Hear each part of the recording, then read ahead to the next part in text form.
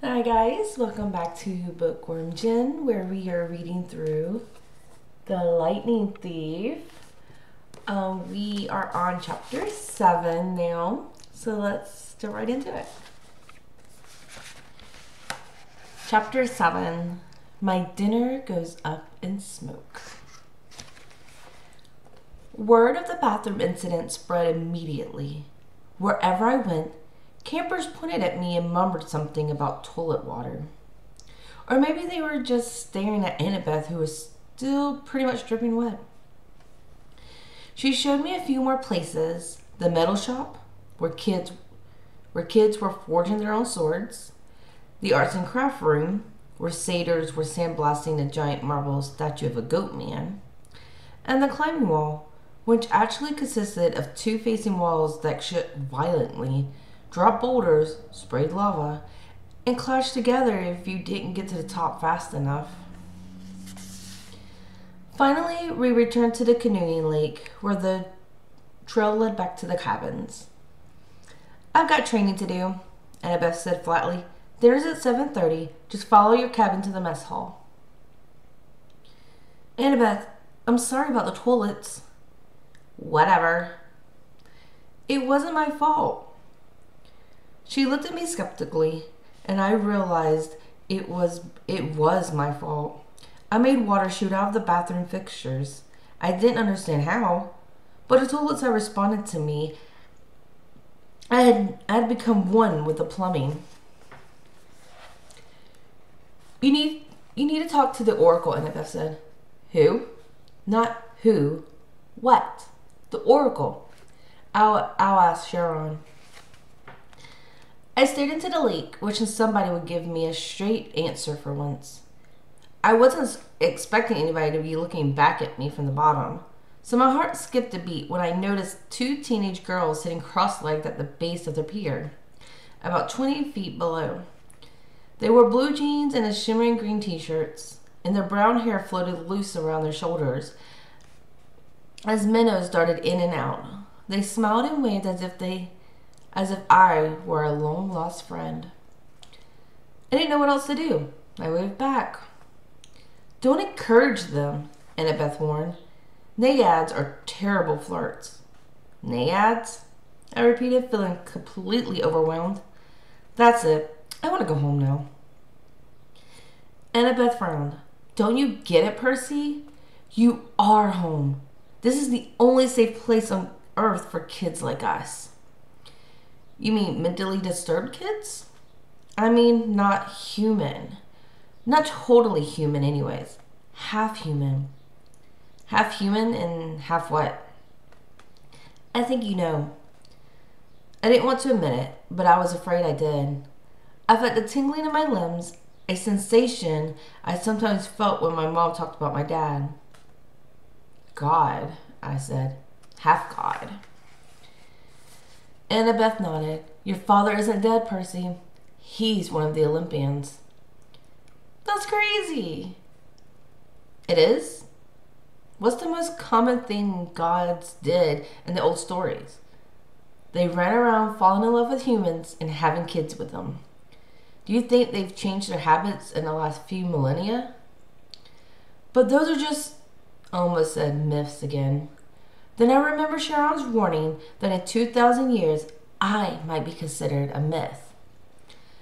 "But if all the kids here are half-gods—" "Demigods," Annabeth said. "That's the official term, or half-bloods." "Then who's your dad?" Her hands tightened around the pier railing. I got the feeling I just trespassed on a sensitive subject. "My dad is a professor at West Point," she said. "I haven't seen him since I was very small. He teaches American human history." "He's human?" "What? You assume it has to be a male god who finds a human female attractive? How sexist is that?" "Who's your mom then?" "Cabin 6. "Meaning?" Annabeth straightened. "Athena, goddess of wisdom and battle." "Okay," I thought. "Why not?" "And my dad?" "Undetermined," Annabeth said. "Like I told you before, nobody knows." "Except my mother. She knew." "Maybe not, Percy. Gods don't always reveal their identities. My dad would have. He loved her. Annabeth gave me a cautious look. She didn't want to burst my bubble. Maybe you're right. Maybe he'll send a sign. That's the only way to know for sure. Your father has to send you a sign claiming you as his son. Sometimes it happens. You mean sometimes it doesn't? Annabeth ran her palm along the row. The gods are busy. They have lots of kids and they don't always, well, sometimes they don't care about us, Percy. They ignore us. I thought about some of the kids I've seen in the Hermes cabin. Teenagers who looked swollen and depressed as if they were waiting for a call that would never come. I know kids like that at Yancey Academy, shuffled off to boarding school by rich parents who didn't have the time to deal with them. But God should have behaved better. So I'm stuck here, I asked. That's it? For the rest of my life? It depends, Annabeth said. Some campers only stay the summer. If you're a child of Aphrodite or Demeter, you're probably not a real powerful force. The monsters might ignore you, so you can get by with a few months of summer training and live in the mortal world the rest of the year. But for some of us, it's too dangerous to leave. We're year-rounders. In the mortal world, we attract monsters. They sense us. They come to challenge us. Most of the time, they'll ignore us when we're old enough to cause trouble. But 10 or 11 years old, but after that, most demigods either make their way here or they get killed off. A few manage to survive in the outside world and become famous. Believe me, if I told you the names, you'll know them. Some don't even realize they're demigods, but very, very few are like that. So monsters can't get in here? Annabeth shook her head. Not unless they're intentionally stalked in the woods or specially summoned by somebody on the inside. Why would anybody want to summon a monster? Practice fights, practical jokes. Practical jokes? The point is, the borders are sealed to keep mortals and monsters out. From the outside, mortals look into the valley and see nothing unusual, just a strawberry farm. So you're a year-rounder. Annabeth nodded. From under the collar of her shirt, she pulled a leather necklace with 5 clay beads of different colors. It was just like Luke's, except Annabeth also had a big gold ring strung on it, like a college ring. I've been here since I was 7, she said. Every August, on the last day of summer session, you get a bead for surviving another year. I've been here longer than most of the counselors, and they're all in college. Why did you come so young? She twisted the ring on her neck. None of your business. Oh. I stood there for a moment in uncomfortable silence. So, I could just walk out of here right now if I wanted to? It would be suicide. But you could, with Mr. D's or Sharon's permission. But they wouldn't give permission until the end of summer session. Unless you were granted a quest.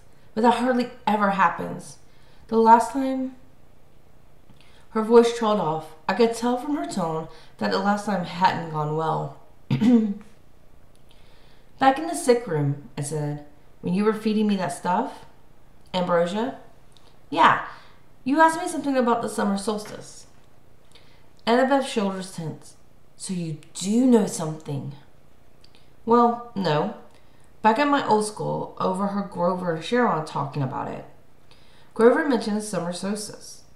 He said something like we didn't have much time because of the deadline. What did that mean? She clenched her fist. I wish I knew. Sharon and the satyrs, they know, but they won't tell me. Something is wrong in Olympus, something pretty major. Last time I was there, everything seemed so normal. You've been to Olympus? Some of us year-rounders, Luke, Clarice,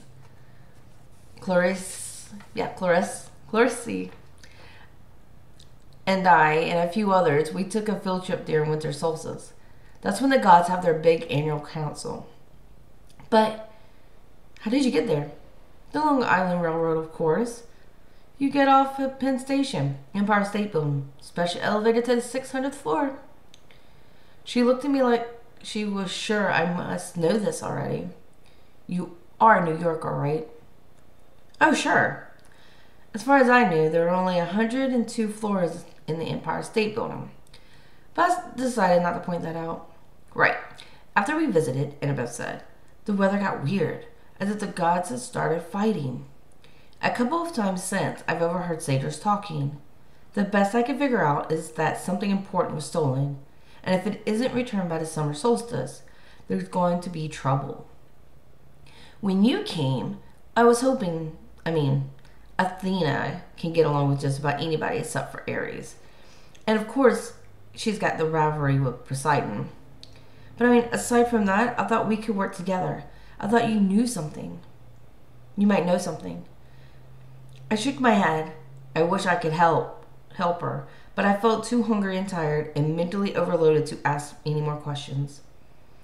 I've got to get a quest, Annabeth muttered to herself. I'm not too young. If they would just tell me the problem. I could smell barbecue smoking from somewhere nearby. Annabeth must have heard my stomach growl. She told me to go on. She'll catch me later. I left her on the pier, tracing her fingers across the rail as if drawing a battle plan. Back at cabin 11, everybody was talking and horsing around, waiting for dinner. For the first time, I noticed that a lot of campers have similar features. Sharp noses, upturned eyebrows, mischievous smiles. They were the kind of kids that teachers would peg as troublemakers. Thankfully, nobody paid much attention to me as I walked over to my spot on the floor and plopped down with my minotaur horn. The counselor, Luke, came over. He had the Hermes family resemblance too. It was marred by the scar on his right cheek, but his smile was intact. Found me a sleeping bag, he said, and here, I stole you some toiletries from this camp store. I couldn't tell if he was kidding about the stealing part. I said thanks. No problem. Luke sat next to me, pushed his back against the wall. Tough first day? I don't belong here, I said. I don't even believe in gods. Yeah, he said, that's how we all started. Once you start believing in them, it doesn't get easier. The bitterness in his voice surprised me, because Luke seemed like a pretty easygoing guy. He looked like he could handle just about anything. So your dad is Hermes? I asked. He pulled a switchblade out of his back pocket, and for a second I thought he was going to gut me. But he just scraped the mud off the sole of his sandal. Yeah, Hermes. The wing-footed messenger guy? That's him. Messengers, medicine, travelers, merchants, thieves, anybody who uses the roads. That's why you're here, enjoying Cabin 11 hospitality. Hermes isn't picky about who he sponsors. I figured Luke didn't mean to call me a nobody. He just had a lot on his mind. You ever meet your dad? I asked. Once. I waited, thinking if he wanted to tell me, he'll tell me. Apparently he didn't. I wonder if the story had anything to do with how he got his scar. Luke looked up and managed to smile. Don't worry about it, Percy. The campers here, they're mostly good people. After all, we're extended family, right? We take care of each other. He seemed to understand how lost I felt, and I was grateful for that, because an older guy like him, even if he wasn't a counselor, should have steered clear of an uncool middle schooler like me. But Luke had welcomed me into the cabin. He even stole me toiletries, which was the nicest thing anybody's ever done for me all day. I decided to ask him my last big question, the one that had been bothering me all afternoon. Clarice from Ares was joking about me being big 3 material. Then Annabeth twice she said I might be the one. She said I should talk to the oracle. What was all that about? Luke folded his knife. I hate prophecies. What do you mean? His face twitched around the scar. Let's just say I messed things up for everybody else. The last 2 years, ever since my trip to the Garden of the Hesperides went sour, Sharon hasn't allowed any more quests. Annabeth's been dying to get out into the world. She pestered Sharon so much he finally told her he already knew her fate. He'd had a prophecy from the oracle. He wouldn't tell her the whole thing, but he said Annabeth wasn't destined to go on a quest yet. She had to wait until somebody special came into the camp. Somebody special? Don't worry about it, kid, Luke said. Annabeth wants to think every new camper who comes through here is the omen she's been waiting for. Now come on, it's dinner time. The moment he said it, a horn blew in the distance. Somehow, I knew it was a conch shell, even though I've never heard one before. Luke yelled, 11! Fall in! The whole cabin, about 20 of us, filed into the common yards. We lined up in order of seniority, so of course I was dead last. Campers came from the other cabins too, except for the 3 empty cabins at the end, and cabin 8, which had looked normal in the daytime, but now was starting to glow silver as the sun went down. We marched up the hill to the mess hall pavilion. Satyrs joined us from the meadow. Naiads emerged from the canoeing lake. A few of the girls came out of the woods. And when I say out of the woods, I mean straight out of the woods. I saw one girl, about 9 or 10 years old, melt from the side of a maple tree and come skipping up the hill. In all, there were maybe 100 campers, a few dozen satyrs, and a dozen assorted wood nymphs and naiads. At the pavilion, torches blazed around the marble columns. A central fire burned in a bronze brazier the size of a bathtub. Each cabin had its own table, covered in white cloth trimmed in purple. 4 of the tables were empty, but cabin 11's was way overcrowded. I had to squeeze on the edge of one of the bench with half my butt hanging off. I saw Grover sitting at table 12 with Mr. D, a few satyrs, and a couple plump blonde boys who looked just like Mr. D. Sharon stood to one side, the picnic table being way too small for a centaur. Annabeth sat at the table 6 with a bunch of serious-looking athletic kids, all with her gray eyes and honey blonde hair. Clarice sat behind me at Aries' tables. She apparently got over being hosed down because she was laughing and belching right alongside her friends. Finally, Sharon pounded his hoof against the marble floor of the pavilion, and everybody fell silent. He raised a glass. To the gods. Everybody else raised their glass. To the gods. Wood nymphs came forward with plates of food. Grapes, apples, strawberries, cheese, fresh bread, and yes, barbecue. My glass was empty, but Luke said, "Speak to it, whatever you want. Non-alcoholic, of course." I said, "Cherry Coke." The glass filled with sparkling caramel liquid. Then I had an idea. Blue cherry Coke. The soda turned a violet shade of cobalt. I took a cautious sip. Perfect. I drank a toast to my mother. She's not gone, I told myself. Not permanently, anyway. She's in the world. And if that's a real place, then someday. Here you go, Percy, Luke said, handing me a platter of smoked brisket. I loaded my plate and was about to take a big bite when I noticed everybody getting up and carrying their plates toward the fire in the center of the pavilion. I wondered if they were going for dessert or something. "Come on," Luke told me. As I got closer, I saw that everyone was taking a portion of their meal and dropping it into the fire. The ripest strawberries, the juiciest slice of beef, the warmest buttery roll. Luke murmured in my ear, "Burnt offerings for the gods. They like the smell." "You're kidding." His look warned me not to take this lightly, but I couldn't help wondering why an immortal, all-powerful being would like the smell of burning food.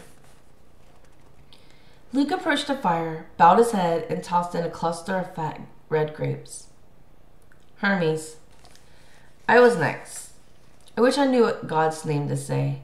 Finally, I made a silent plea. "Whoever you are, tell me, please." I scraped a big slice of brisket into the flames. When I caught a whiff of the smoke, I didn't gag. It smelled nothing like burning food. It smelled of hot chocolate and fresh baked brownies, hamburgers on the grill, and wildflowers. 100 other good things that shouldn't have gone well together, but did. I could almost believe the gods could live off that smoke. When everybody had returned to their seats and finished eating their meals, Sharon pounded his hoof again for our attention. Mr. D got up with a huge sigh. Yes, I suppose I'd better say hello to all you brats. Well, hello. Our activities director, Sharon, says the next capture the flag is Friday, and Cabin 5 presently holds the lures. A bunch of ugly cheering rose from Aries' table. Personally, Mr. D continued, I couldn't care less, but congratulations. Also, I should tell you that we have a new camper today, Peter Johnson. Sharon murmured something. Percy Jackson, Mr. D corrected. That's right. Hoorah. And all that. Now run along to your silly campfire. Go on. Everybody cheered. We all headed down toward the amphitheater where Apollo's cabin let us sing along. We sang camp songs about the gods and ate s'mores and joked around. And the funny thing was, I didn't feel that anyone was staring at me anymore. I felt that I was home. Later in the evening, when the sparks from the campfire was curling into a starry sky, the conch horn blew again, and we all filed back to our cabins. I didn't realize how exhausted I was until I collapsed on my borrowed sleeping bag. My fingers curled around the minotaur horn. I thought about my mom, but I had good thoughts. Her smile, the bedtime stories she would read to me when I was a kid, the way she would tell me not to let the bed bugs bite. When I closed my eyes, I fell asleep instantly. That was my first day at Camp Half-Blood. I wish I had known how briefly I would get to enjoy my new home.